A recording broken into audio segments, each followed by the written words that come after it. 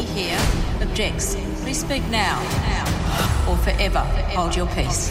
Oh, my God! And we've got Lyndall from Married at First Sight on the phone. How are you? How much therapy do you need after the MAFS experiment? Oh my God.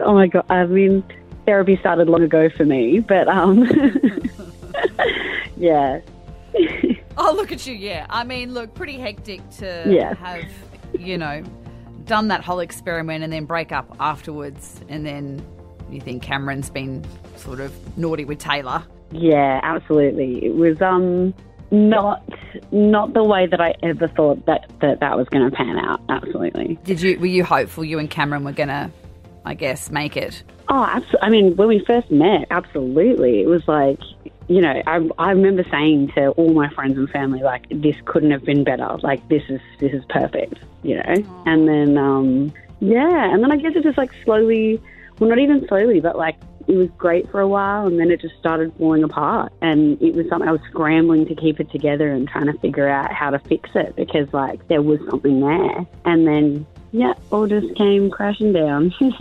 So is it true that they were texting and maybe sending photos to each other? Neither of them have ever admitted anything to me, but I have had people tell me that they've been told by them. So it's kind of like, I know what happened. I know that they knew it was going to get brought up that night, and I know that they were going to deny it the whole time. Like, that's stuff that people have told me has happened. So, yeah, I believe it happened. Have you moved on? Like, have you got someone that you're dating or you're speaking to? No.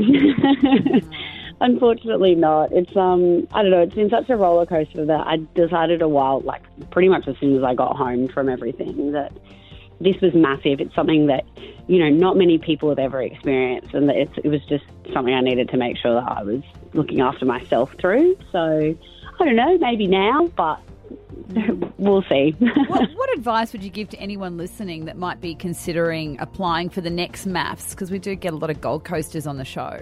Oh, okay. I think my advice, be completely yourself.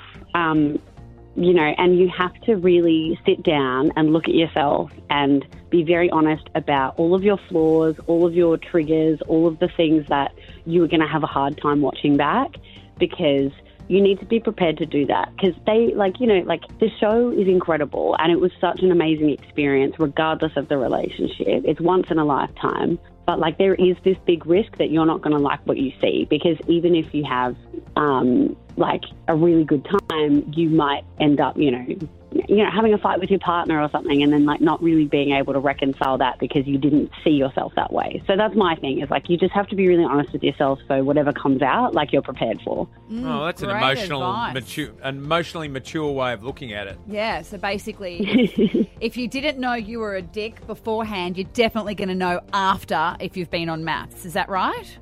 Yes. My other advice is maybe don't do anything shady during filming. It always comes out. Everything comes out. Yeah. Someone always knows. Yeah, that's what they want that to come out. They're onto it. Yeah, they're onto watching it. You. Well, we're sad it didn't quite work out for you, Dal, but great that you've got that lens of it was just a great experience once in a lifetime. That's wise. Yeah, absolutely. Good on you, Lyndall. Good luck, Thank darling. you. Bye. No worries. Thanks for having me. 1029 Hot Tomato Traffic. It is a little under speed on the M1 at the moment for the run southbound from Oxenford down towards Nerang.